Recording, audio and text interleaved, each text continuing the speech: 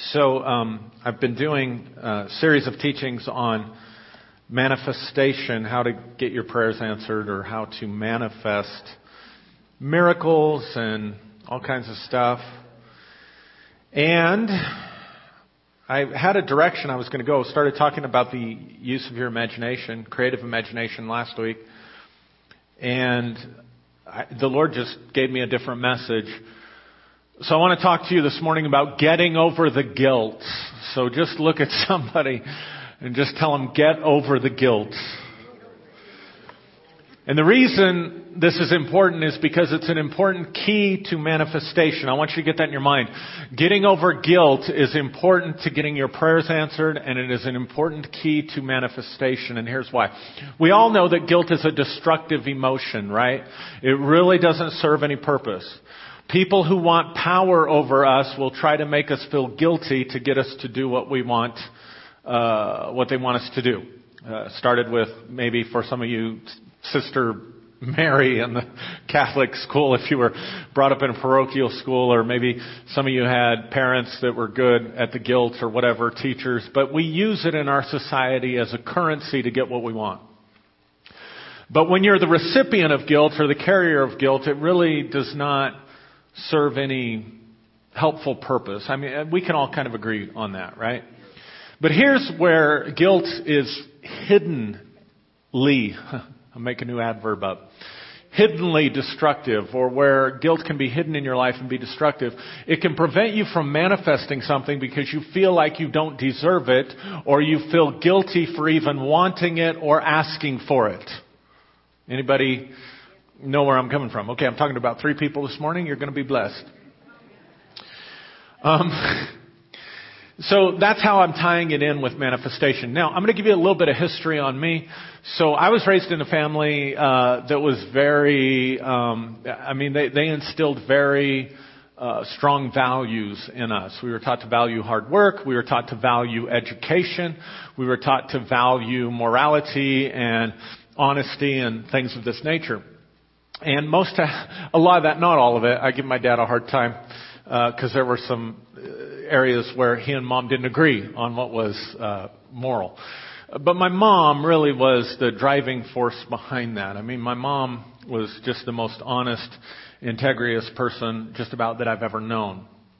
And one of the things you got to understand about my mom is she grew up in a family that they went to the Methodist church, but it was just because they had a falling out with the Baptist church. And so my great-grandfather actually literally built Park Hill Baptist Church here in Pueblo, was the carpenter that built the building, but also built the church. My grandfather's sister played the organ pretty much up until, almost until she couldn't do it anymore, and she died at 90-something. So even to this day, I talk to people that went to that church, they know my aunt. And so they were very much teetotalers. And my mom had this thing about language, right? Like I got my mouth washed out with soap a lot. And I got my mouth washed out with soap for saying, gosh darn it. Because if you say gosh darn it, it's close enough to taking the Lord's name in vain that was inappropriate in our house. Now, we'd actually progressed through a generation. That was actually progress. Because my mom was raised by ranchers, basically, dairy farmers. And so they had lots of cattle, and, she grew up doing that stuff. And so they had cattle, and bull was a bad word. You couldn't say bull. So she had to call the bull the judge. Now there also was not a appropriate term for excrement, because manure was considered to be a bad word in her house.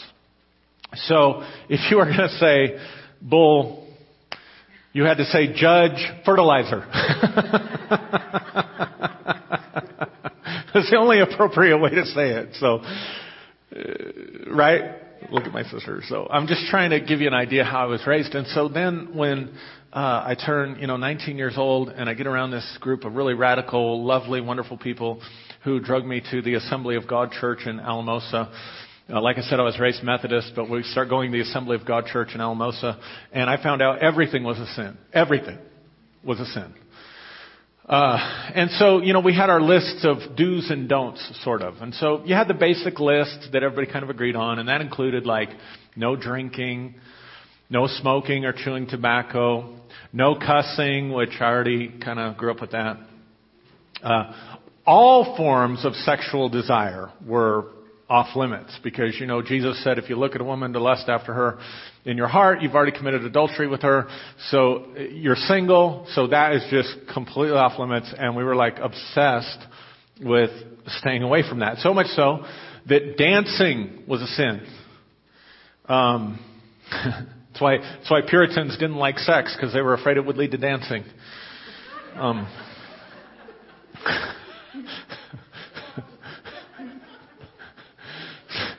Secular music was a sin. Some of you can't relate to this, I'm sure. But so for me, I really liked secular music, and then I found out it's all evil. It's all from the devil.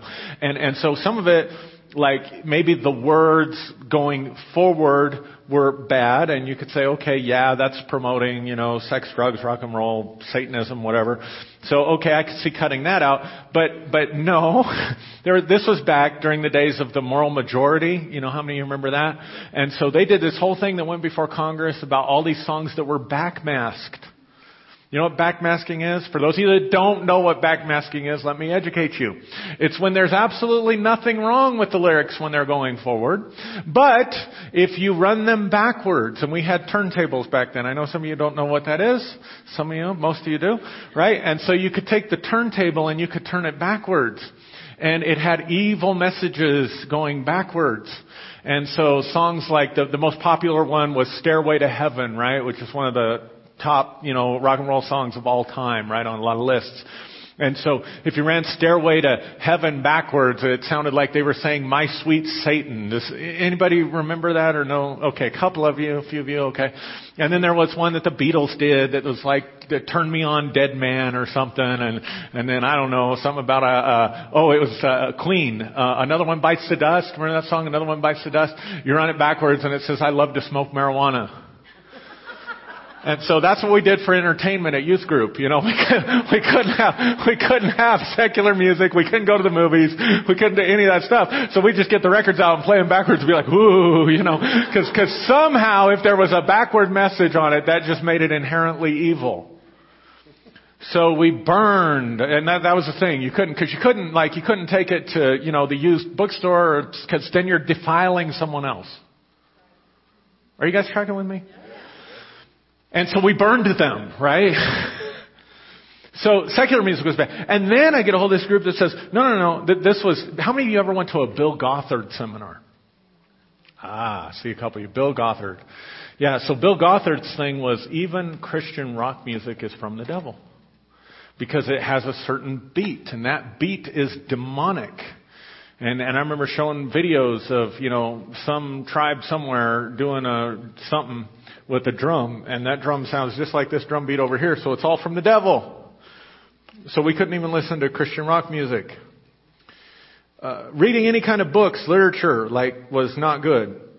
So if you had Stephen King books, you definitely had to burn those. Lord of the Rings, was not good. Later on it was Harry Potter, right? Remember the whole campaign against Harry Potter? You're poisoning your kids with witchcraft if you let them read Harry Potter. And then, and so, all that stuff was off limits as well. So that only Christian stuff was acceptable, only Christian books, and then only certain Christian books. How about men having long hair and women having short hair was a sin. Tattoos were a sin. Movies were just out, right? Unless it was some Christian movie that was low budget and that you could go and support. Right? Television programs were no good, especially if they came on after 9 o'clock. Now, this is one of my personal favorites, and you have to forgive me, but certain styles of dress, especially for the women, were inappropriate in church, right? So if you showed a shoulder or you showed a knee, you were a hoe. Come on, help me out, ladies. Those of you that are just coming in, I apologize. You'll have to get the rest of it. We'll talk later. But right, so if the woman's skirt is too short or, she's got a sleeveless dress or something, she's a hoe. And so we pull her aside. So then we softened it up. No. We just pull her aside and we say, now honey, you're causing the brothers to stumble. So you gotta cover up because it's just not right to cause the brothers to stumble. And I gotta be honest with you ladies, if your kneecap or your little bit of cleavage that you're showing is causing your brothers to stumble, I got news for you. They're stumbling all week long in front of the computer, in front of the television, wherever else they could stumble, and you ain't nowhere around. So remember, the title of the message is Let Go of the Guilt, right? Certain subjects of study were completely off limits. When I started getting my degree in psychology, my overseers at the time had a canary, had a fit, because that was something that came from the devil. And so if you were going to study psychology and how the mind works, that had to be totally off limits for that. And the list could go on, right? We all had our own lists depending on the strictness of our upbringing. And the more strict you were, the more holy you were. The more strict you were, the more committed you were. And the more strict you were, now this is the funny part, the more strict you were, the more your light shone. Because the more you stood out from the world, right? Yeah, a lot of people were drawn to that light. I'm just saying. See, one of the things that happened to me was I started thinking critically about stuff instead of just taking what I was taught and say, okay, that must be right. Now, here's the thing. It's been proven historically, sociologically, and now by neuroscientists, even biologically, that when pleasure in and of itself becomes immoral, violence becomes acceptable. No better, you don't have to look any further than the Puritans. Now the Puritans, we tell these romantic stories, Okay, why do I get to do these messages? We tell these romantic stories about the pilgrims coming across and that's where our Thanksgiving holiday and being founded as a Christian nation and stuff. But what you don't realize was Puritans were starting wars in England because they wanted to purify the Church of England from all the remnants of Catholicism. And they were very violent, bloody people. And so they got kicked out of England and landed in the New World. And they brought their bloodshed with them, all massacring native tribes. Just thought you'd like to know that. And then, of course, the stories of the Salem witch trials, which most of you probably don't realize started over a pastor's salary. Just let that sink in. And so what I'm saying is you had this group that rejected all forms of pleasure and yet became very violent. And so that's been proven throughout history. And it's been proven even in brain science that when you do that, it activates anger. And why wouldn't it, right? And all kinds of violent tendencies in and of yourself. And the thing is you end up projecting evil out there instead of looking in here. Right? So, with all of that in mind, so I'm just letting you know that's my journey. That's kind of where I came from, and so that you don't. Anyway, so now we're going to depart from the ordinary. So come with me to Acts chapter 10. And so again, I want to talk to you this morning about getting over the guilt. And I'm not talking about getting over guilt for things you've done wrong. I'm talking about getting over the guilt for things you've done that you thought were wrong but weren't. Acts 10 verse 9. It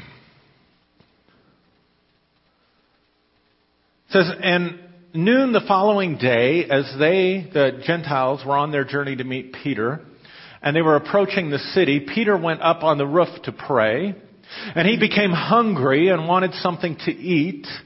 And while the meal was being prepared, he fell into a trance. He saw heaven opened and something like a large sheet being let down to earth by its four corners. And it contained all kinds of four-footed animals as well as reptiles and birds. And then a voice told him, "Get up, Peter, kill and eat." "Surely not, Lord," Peter replied. "I have never eaten anything impure or unclean." And the voice spoke to him a second time and said, "Do not call anything impure that God has made clean." Now, really listen to that statement. Do not call anything impure that God has made clean. See, here's the point. Peter has a desire. Peter has a hunger. Peter wants something that's going to satisfy that desire. And God gives him a vision of all of this provision that is out there in the world. But because of Peter's moral upbringing, he refused to satisfy that hunger. Now, to us, it's hard for us to relate to this because we don't understand really the dynamics and the culture of being Jewish in the first century. So you got to understand that being Jewish in the first century, eating bacon was a horrible, horrible, horrible sin.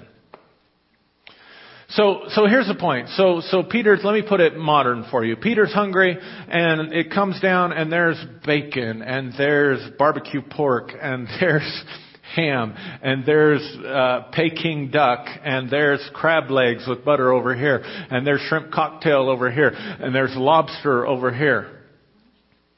Yeah, I know. You getting it? You getting it? Right. Now there's reptiles there too, so who knows? But I've heard some people eat rattlesnake. I mean, I don't know, but you get the point, right? And then God says slay and eat, but what we don't understand was it was a bigger sin to eat bacon back then than it was to commit adultery. That's how serious it was. And it's hard for us to relate to that because we don't understand the subjectivity of morality. Now here's my point. If I could take you back to Genesis, but I don't have time this morning, I ran over 20 minutes in the first service. If I could take you back to Genesis chapter 1, say verse 31 or 32, you would discover that all the way through Genesis chapter 1, I've tried stating this before, and every time I do, people look at me like, huh? But just watch this. In Genesis chapter 1, God creates something. God sees what He's created and He calls it good. He calls it good because He saw it. Not because He created it. He creates it, He sees it, He calls it good. And then on the last verse there of chapter 1, it says, God looked and surveyed and beheld everything that He had made and said, behold, it is very good. Are you tracking with me? So God, when He looks out from Himself and sees what out there, He says, all of it's good. Adam, when they eat at the tree of the knowledge of good and evil, everybody say knowledge. Because you see, it was the knowledge of good and evil that caused death, not good and evil in and of itself. Because how could evil exist when God had looked at everything that He created and called it good? It was the subjectivity of the knowledge that was the problem. See, I guarantee you, and this is not an arrogant statement, this is a nerdy statement. You know what a nerd is, right? It's not somebody that wears pocket protectors and glasses. It's somebody that knows a lot of information about stuff that nobody cares about. That's actually the definition of a nerd. So my nerd factor is higher than yours. Way higher when it comes to this kind of stuff. So I promise you, I know more about Scripture, how we got the Bible. I know more about the history of Christianity, the development of Christianity, and the different ways that different Christians think around the world than anybody else in this room. Promise you. That is completely subjective to me. It's not objective. It's knowledge that I've gained for myself. So it was the tree of the knowledge of good and evil that was the problem. So here's the problem. When God looks at everything, He sees everything and says it's very good. When Adam eats at the tree and his wife eats at the tree, now they look, and what God said was good, they now say is evil, mostly themselves. Their bodies, their nakedness, covering themselves. What they heard before is the voice of God walking in the garden, which was good, now has become evil, so they hide themselves from the voice of God. And ultimately, Adam blames God for the problem because he says, it's the woman that you gave to be with me. She's the reason that we're in this mess. And so he projects evil where there isn't evil. And so in the new covenant, when God is reversing the fall, one of the first things He does is show Peter a vision and has Peter have desire for something that God created and called good. And God tells him, Peter, what God has made clean, don't call it impure. So we're going to look at some things that not you as an individual, but some things that Christianity as an institution has taught, where we have subjectively, through our own subjective, cultural, denominational knowledge of good and evil, called things unclean that God has made pure. Is that okay? So that we can let go of the guilt, so we can feel better about ourselves and we can enjoy life. See, Jesus came to bring a life-affirming message, not an otherworldly message. Jesus never said, suffer through this life and you'll get the kingdom of heaven when you die. Jesus said, as a matter of fact, the kingdom of heaven is right now. The kingdom of heaven is at hand. The kingdom of heaven is close. Repent and believe the gospel. Jesus said in John chapter 10, verse 10, that I have come, that the thief has come. And the thief is not the devil. The thief, if you read it in context, is religion. He's talking to the religious teachers and the legalists and the Pharisees of the day and saying they are the thief. And they come to steal, they come to kill, and they come to destroy. But Jesus said, I have come that you might have life and that you might have it more abundantly. So therefore, Jesus was the original life affirmer, and He wanted us to be actively involved in and enjoying and having abundant life. And He's exposing to us that it is religious ideology that cuts us off from life. I'm preaching a whole lot better. We're in shock. Baby, you ain't even felt shock yet.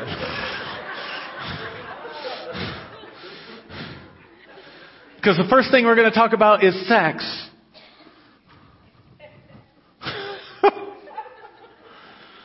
Now, here's the thing.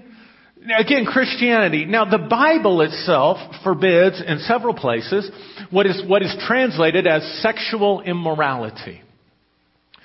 Now, here's the problem with that. That, in and of itself, is a subjective term. Because it's so generalized, how do you define it? It's not as simple as you think it is. And even translators who go back into the Greek are not certain about what it is, but more than likely, the word in the Greek, here's what Paul's talking about. He's talking about sexual exploitation. Because again, the Bible has to be read in its culture. So you have to understand that it was very common for Romans to have boys who were house slaves who were objects of their sexual gratification. That would qualify as sexual immorality. It was common. Women had no rights to themselves, no property rights, and they really had no rights to their own bodies. So therefore, all kinds of sexual activity was an exploitation. It wasn't consensual, in other words. But it gets translated as sexual immorality in our Bibles, and so what we end up doing is we end up throwing anything that we subjectively think that is wrong underneath that label. Are you breathing? Now, the church early on was very suspicious of sexuality, and they exalted abstinence. Everybody say abstinence. That means completely not even within marriage. Let me give you some examples. Why do you think it is that priests do not marry?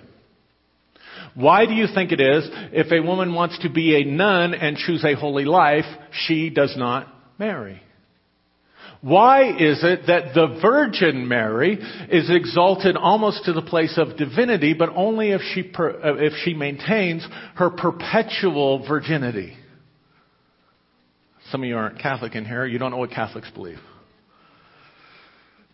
Why is it that certain church traditions will not remarry a person who's been divorced? And why is it that in one particular very prominent Pentecostal denomination that shall remain unnamed by me, you cannot be a minister or a clergy if you have been divorced and remarried?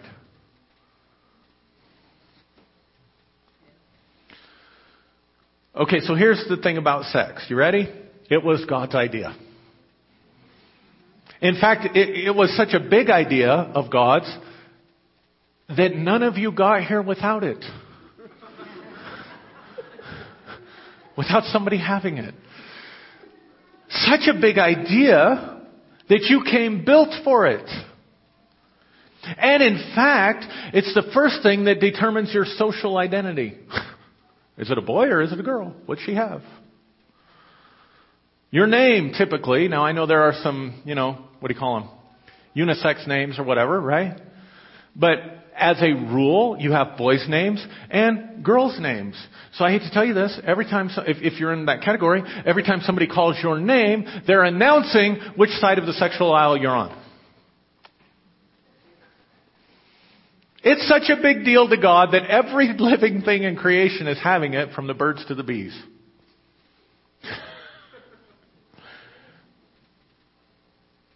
Are you in shock yet? There was silence in Pueblo, Colorado for the space of 30 minutes. And check this out. He made it fun. He made it feel good. And He gave you chemicals to make you desire it. Like built into your brain.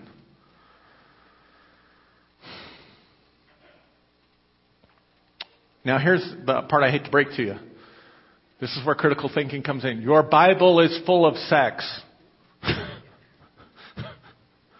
Now, so we hold up in modern Christianity the ideal of biblical marriage. The biblical idea of marriage is that between one man and one woman. How often have we heard that? And yet, do you realize that most advice about marriage is not found in the book of Genesis, and it's not found in Matthew or Mark or Luke or John? Most of the advice about marriage is found, in fact, in the book of Proverbs. And do you know who wrote the book of Proverbs? It was Solomon. And Solomon was not into marriage between one man and one woman because he had 700 wives. No wonder he was such an expert. Now, I'm not advocating for polygamy because I do marriage counseling. And it's hard enough to do marriage counseling with one man and one woman. I can't even imagine a session between one man and 700 wives. My God, how many appointments do you have to make? I want to give marriage counseling. Okay, well, I got an hour. No. An hour's not going to cut it. Well, how about a marriage retreat weekend? Well, I don't know. I could probably get 20 in. Could you imagine doing family systems therapy with 700 wives and 300 concubines?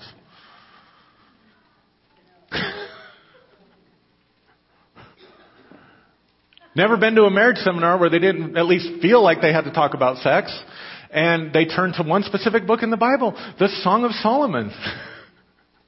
Solomon again, by the way. Full of sexual imagery. On its most basic level, it is about a love affair. Now, here's the interesting thing about the history of the Song of Solomon. You're free to have any idea about what you think God's trying to accomplish by putting the Song of Solomon in the Bible. You're free to have any idea you want. But here's the truth about it. Here's the history about it. Because sexuality in the ancient world, because it was so sexually permissive, there was almost an overreaction to sexuality by the 4th century, right? Which is why you had abstinence. In fact, what most people don't realize is that by the 2nd century, it was very common, everybody say common, it was very common for men who converted to Christianity to castrate themselves. And the Jews thought circumcision was bad because they were trying to eradicate all sexual desires. Now, I wonder how that evangelized among the brothers. I'm just curious. So it was around that time period that people first began to look at the Song of Solomon as an allegory between God and Israel, or between Christ and the church.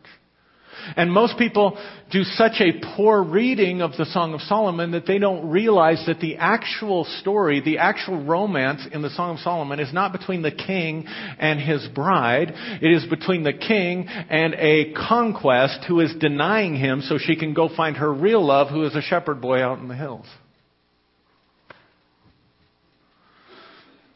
Take that home and think about it. All right, anyway, moving right along. People get nervous when you start talking about, you're giving people sexual license. And yes, there are dangers with sexual license. But what about the dangers of sexual suppression and repression? People don't talk about that. I know personally, not talking about myself, just so you know that. Sometimes people say, I have a friend. They're talking about themselves. I'm talking about a friend.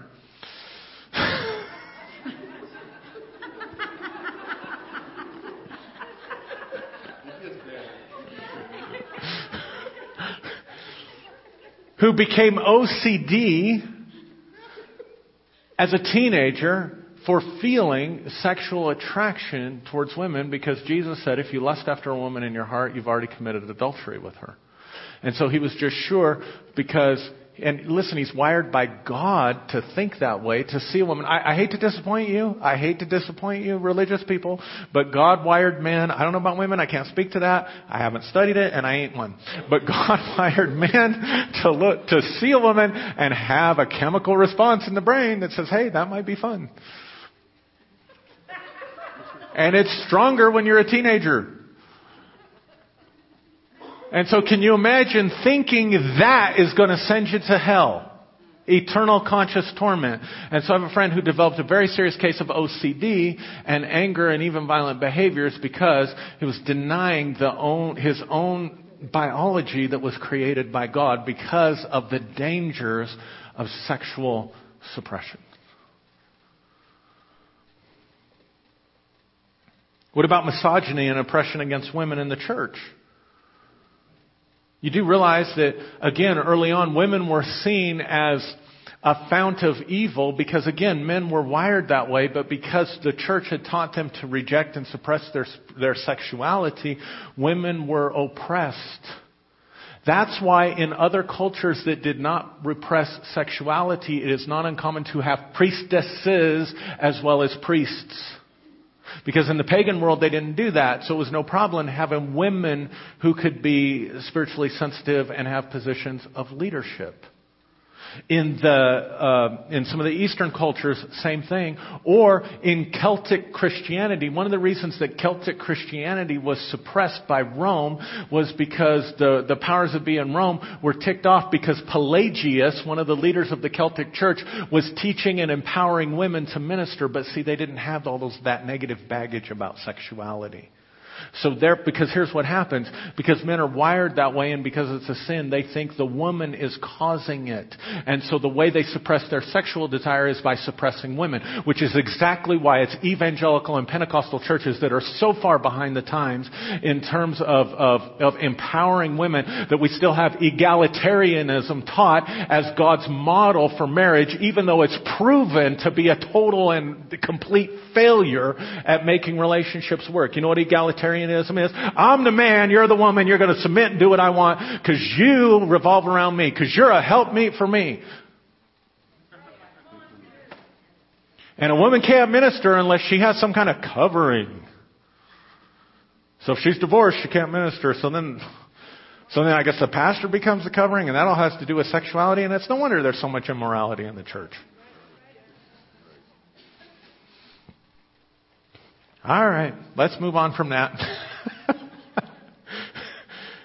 Let's talk about wealth. Wealth. Come with me to 1 Timothy chapter 6,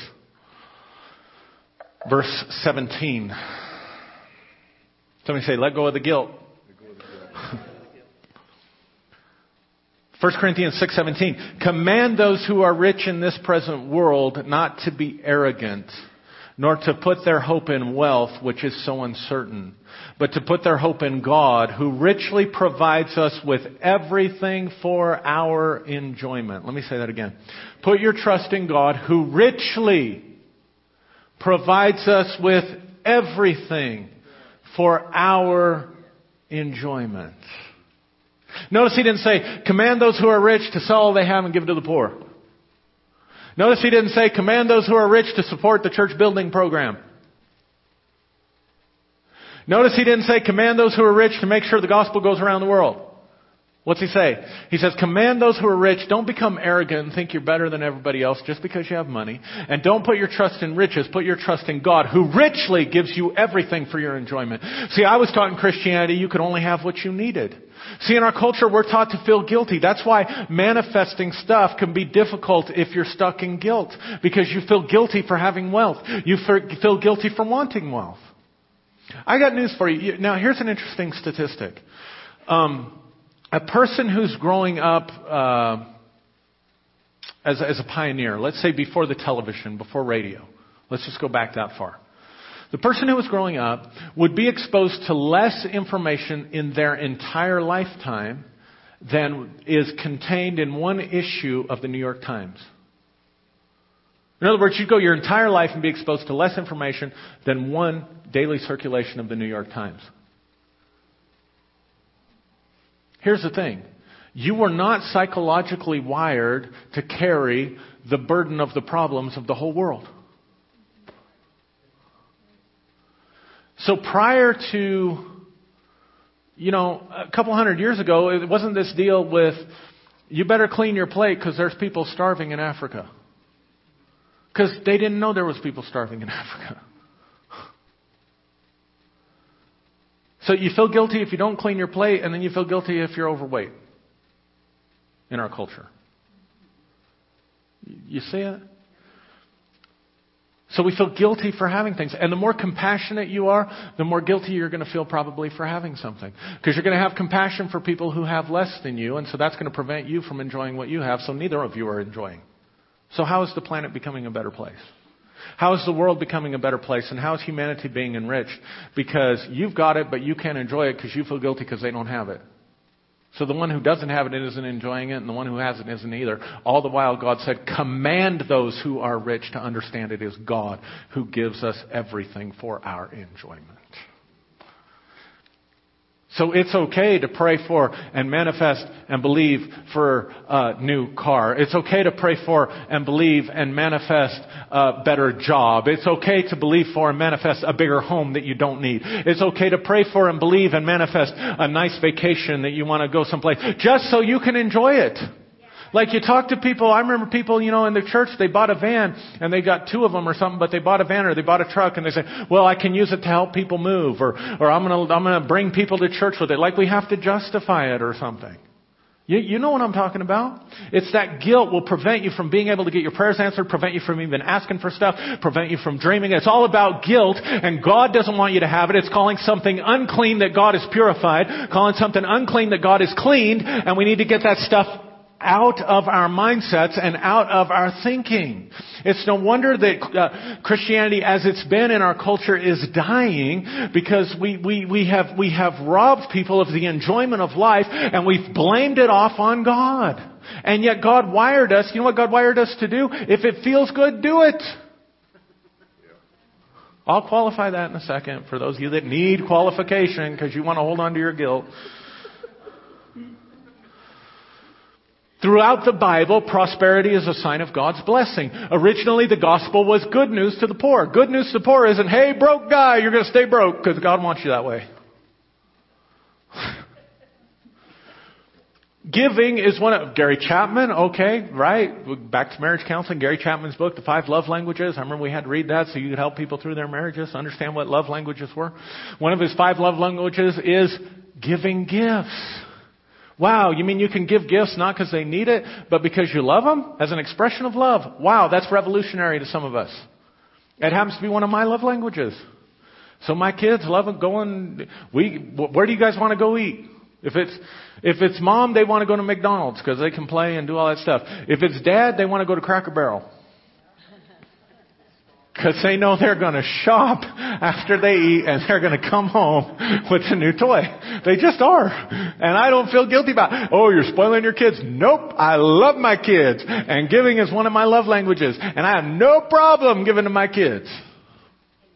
Because I think it's one of God's love languages because somewhere I heard, for God so loved the world that He gave His only begotten Son.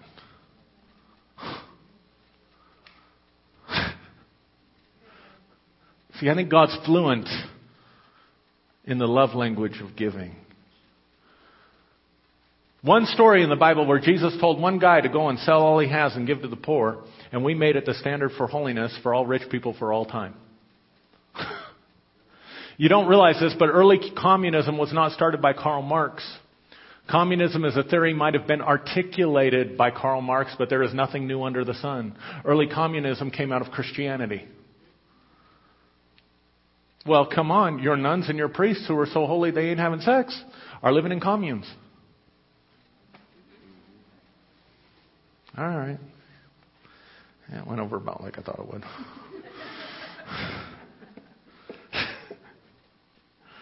Let's talk about wine and fermented beverage. Now remember, grandparents, great-grandparents, parents, teetotalers. Dad was not a teetotaler. We get in the car on Sunday morning, we would drive. Dad, we'd get in the garage at the same time. Mom and the kids would get in one car, Dad get in his car. We'd pull out the same driveway. We'd go down the same street. We'd come to the same stop sign. We'd go about the same distance when we turned. One of us would turn right and we'd end up at the Little White Church in Avondale. And the other one would turn left and end up at the Little White Bar in Avondale called Chuck's Place. We went to Avondale United Methodist Church. Dad went to Chuck's Place. We got not filled with the Spirit. He got filled with the spirits.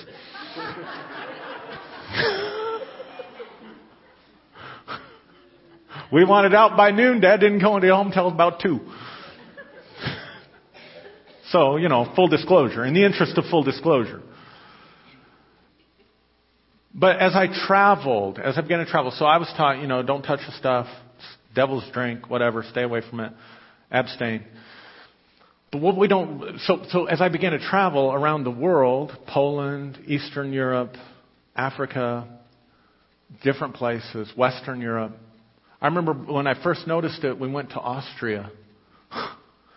We go to Austria and we sit down and we're with this large team of ministers that had gone over there to train leaders in Austria. And every single one of the American pastors had Coke. Every single one of the German-speaking pastors had beer for dinner. And I'm like, hey, what's up with this? Then I went to Africa with the team. And I stayed a little bit later in the team and we go out to drink. And drinking in Africa is not cool because you can't trust the water. You just can't. Because they're impoverished, right? So you get it out of a bottle, but you don't know that wasn't refilled with tap water when you go to the restaurants. So they tell you don't drink the water. So you drink pop. So they have orange pop. Or this stuff called bitter lemon that you can get in like 8-ounce bottles. And so I'm drinking Coca-Cola and bitter lemon all week long with the American pastors and all the Kenyan pastors. And then the American pastors leave and it's just me, and I guess maybe I appear more laid back. I give off a certain vibe or something. I go out to eat with them. They're all drinking beer and they bring out beer, that's this size. And so I realized this is strictly an American phenomenon. And you know why? Because we have a hangover from prohibition. The church in America has a hangover from prohibition. It was not a part of Christian teaching. I hate to disappoint you. But Martin Luther and all those guys that were, doing the Reformation, they were talking theology in the tavern over bottles of beer. And there was silence in Pueblo for the space of... Am I boring you? So prohibition was started by a women's movement that basically had more to do with women's oppression than it did with alcohol, because men would go out and get drunk and they'd beat their wives. And so in order to stand up for themselves, they said, let's get rid of the alcohol because it's causing all this domestic violence issues, right? But unfortunately, or fortunately, however you look at it, the Bible nowhere in the Bible does it teach total abstinence from alcohol. The ideas, even among the abolitionists, did not come from Scripture, admittedly by the movement. It came from a Greek philosopher named Xenophon, who stated whatever is good should be used only in moderation, and whatever is bad should be avoided altogether. So alcohol was bad, so it should be avoided altogether, so we legislated it in our country. Now, in fairness, there are scriptures in the Bible that warn about alcohol abuse. So, for example, let's read, and I'll just read to you. Proverbs 23, 29, and 30 says this. Proverbs 23, verse 29 says, who has woe? Who has sorrow? Who has strife? Who has complaints? Who has needless bruises? Who has bloodshot eyes? Kind of sounds like a hangover. Those who linger over the wine, and who sample bowls of mixed wine. Do not gaze at wine when it is red, when it sparkles in the cup, when it goes down smoothly. In the end, it bites like a snake and poisons like a viper. But that's the person who lingers long. There are other verses in the Bible, like Deuteronomy 14:26. I'll read that one to you. Deuteronomy 14, verse 26 says, use the silver. This was part of your tithe. You never heard this on TBN. This came from your tithe or in the offering message. Use the silver to buy whatever you like. Cattle, sheep, wine, or other fermented drink, or anything you wish. Then you and your household shall eat there in the presence of the Lord your God and rejoice. Psalm 104 verses 14 and 15. Because see, what you got to realize is that throughout the Bible, wine is seen as a blessing from God. Not something that He's obsessing over about how much you drink and making little check marks so that when the books are opened at the end of the day, everybody sees it on Judgment Day. Anyway. Psalm 104 verse 14. He makes grass grow for the cattle and plants for the people to cultivate, bringing forth food from the earth. Wine that gladdens human hearts. I don't think he's talking about grape juice. Wine that gladdens human hearts. Oil to make their faces shine. And bread that sustains their hearts. Alcohol consumption, bottom line, it's not a moral issue in the sense that, like I said, God's up there obsessing over how much you drink and trying to find out who's been naughty or nice with it. It is not a right, wrong, good, bad, or good or evil issue in that sense. It is a personal choice. In other words, take the morality out of it, take the good, bad out of it, take the good, evil out of it, and just make a smart choice.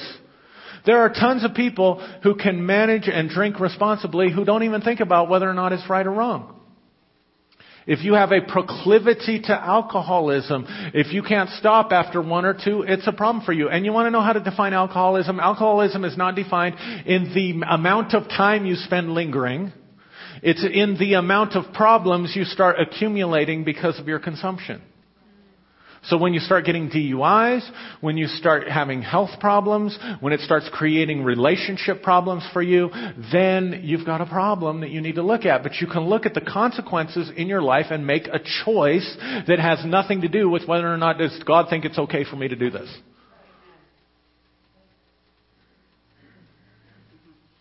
Simple, right? See, just think, just live, just make wise choices about your life and leave everybody else alone. I was studying the Puritans. There was a joke they made about the Puritans. They said in heaven is a place where everybody minds their own business. Therefore, when the Puritans get there, they're going to think it's hell.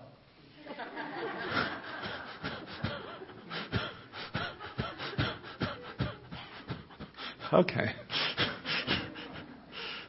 Alcohol abuse has consequences for sure, but the wrath of God is not one of them.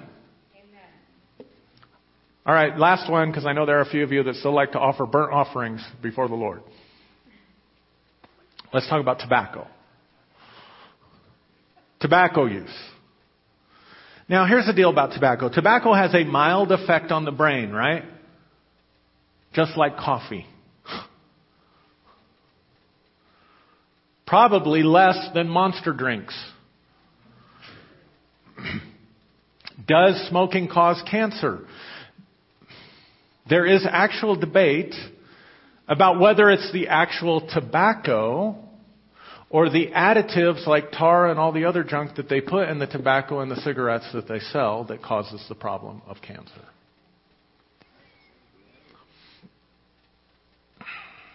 Again, it's a personal choice.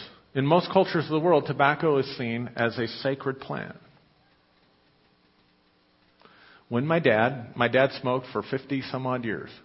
See, here's the thing about smoking, and here's why I'm on this. I'm not encouraging you to go out and buy a pack of cigarettes. But here's what I'm saying. It is one of the hardest things in the world to kick for somebody who starts. And so the judgments that we have a tendency to put on them as a church has to stop. Not us. I'm just saying it has to stop. I mean, educate your kids about it. Don't guilt them into it so that they don't do it. Because guilt is just you trying to manipulate in order to control. That's all it is. It doesn't come from God. And it doesn't have lasting effects. I did all kinds of stuff that my mom tried to make me feel guilty about and never promoted change for me. Am I the only one in the room?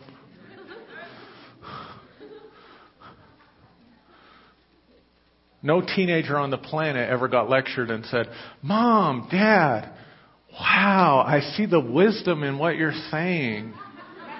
I think I'm going to make a change. Like that never happened. Like if your teenager did it, capture him because it's a unicorn and we need to study him to find out how that works.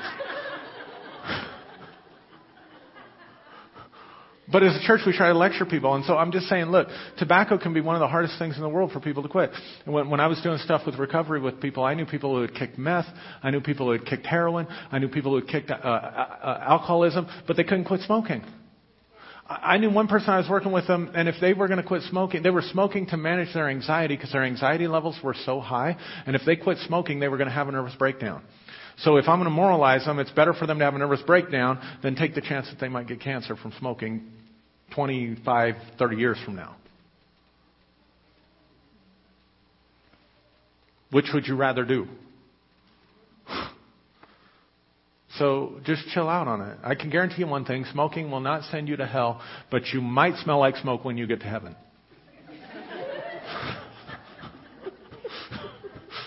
At least you'll smell like it on the way.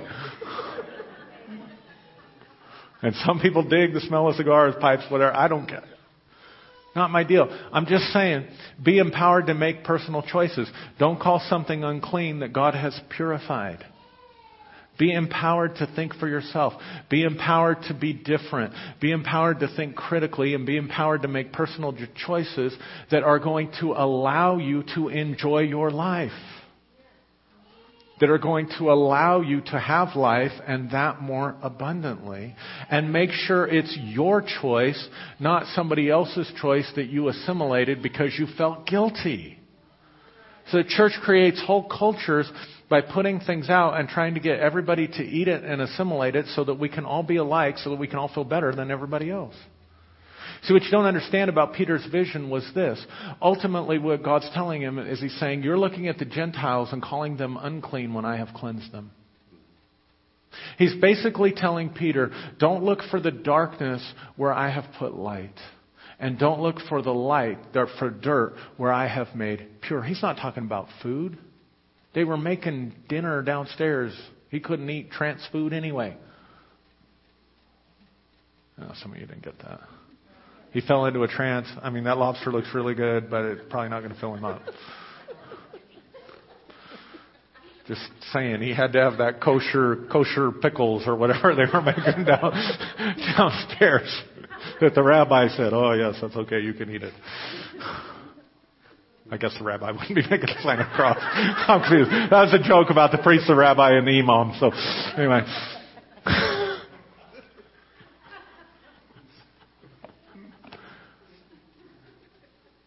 Say, look, I put stuff in the Gentiles. Don't call them unclean.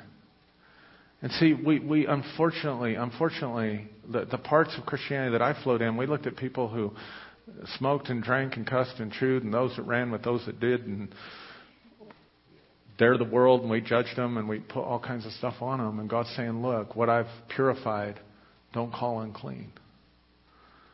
And so our hearts aren't open to people who think differently than us. Our hearts aren't open. We're there to persuade them. We're there to convert them. We're for whatever. God never told Peter, go convert the Gentiles. He said, go eat with them. Go associate with them. Go fellowship with them.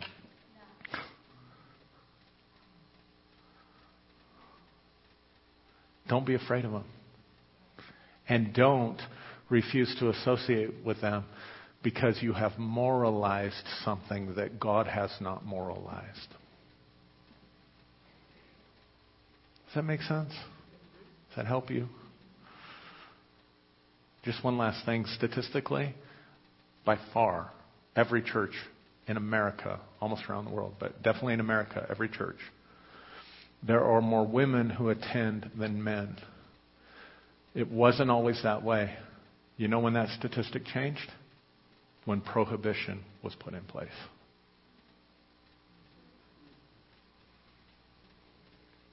So we're losing people because we've called things unclean that God said were clean. We're losing young people who want nothing to do with it because we're painting a vision of life that is for the afterlife that's no fun. And we need to quit it. Amen? Are you breathing? I told you never heard a message like this before in church. Let's stand up. So I feel sorry for you. I really do, because I was caught in that. I mean, really. I'm trying to help you. I was caught in that no fun zone of Christianity, where the only pleasure that was acceptable was some pleasure that you got from God. That was otherworldly, like getting drunk in the Holy Spirit. Okay to get drunk in the Holy Spirit and act like a fool. That was okay. You know what I'm saying? But God created everything for our enjoyment, and we need to be engaged in life. We don't need to be just pursuing the other. Listen, you got 70, 80 years, at best 90, maybe 100 years in this life. You've got all eternity to explore the heavens and have spiritual experiences and whatever else. We need to become a people who are involved in life and understand that there are things that God wants us to enjoy this physical existence. And it's okay. And you need to let go of the guilt. And you need to mind your own business. And you need to be empowered to make personal choices and empower other people to make their personal choices. That's a pretty good agreement to have. Let's pray. Lord, thank you for your people. Love them. Bless them. Pray that you'll liberate us and set us free. Father, I pray that virus of guilt that gets inside our lives, that gets inside our hearts, that robs us of freedom, that robs us of joy, that robs us of life, would be destroyed by the power of your love and by the power of your truth. And I give you thanks for it, and I bless it in Jesus' name. Amen.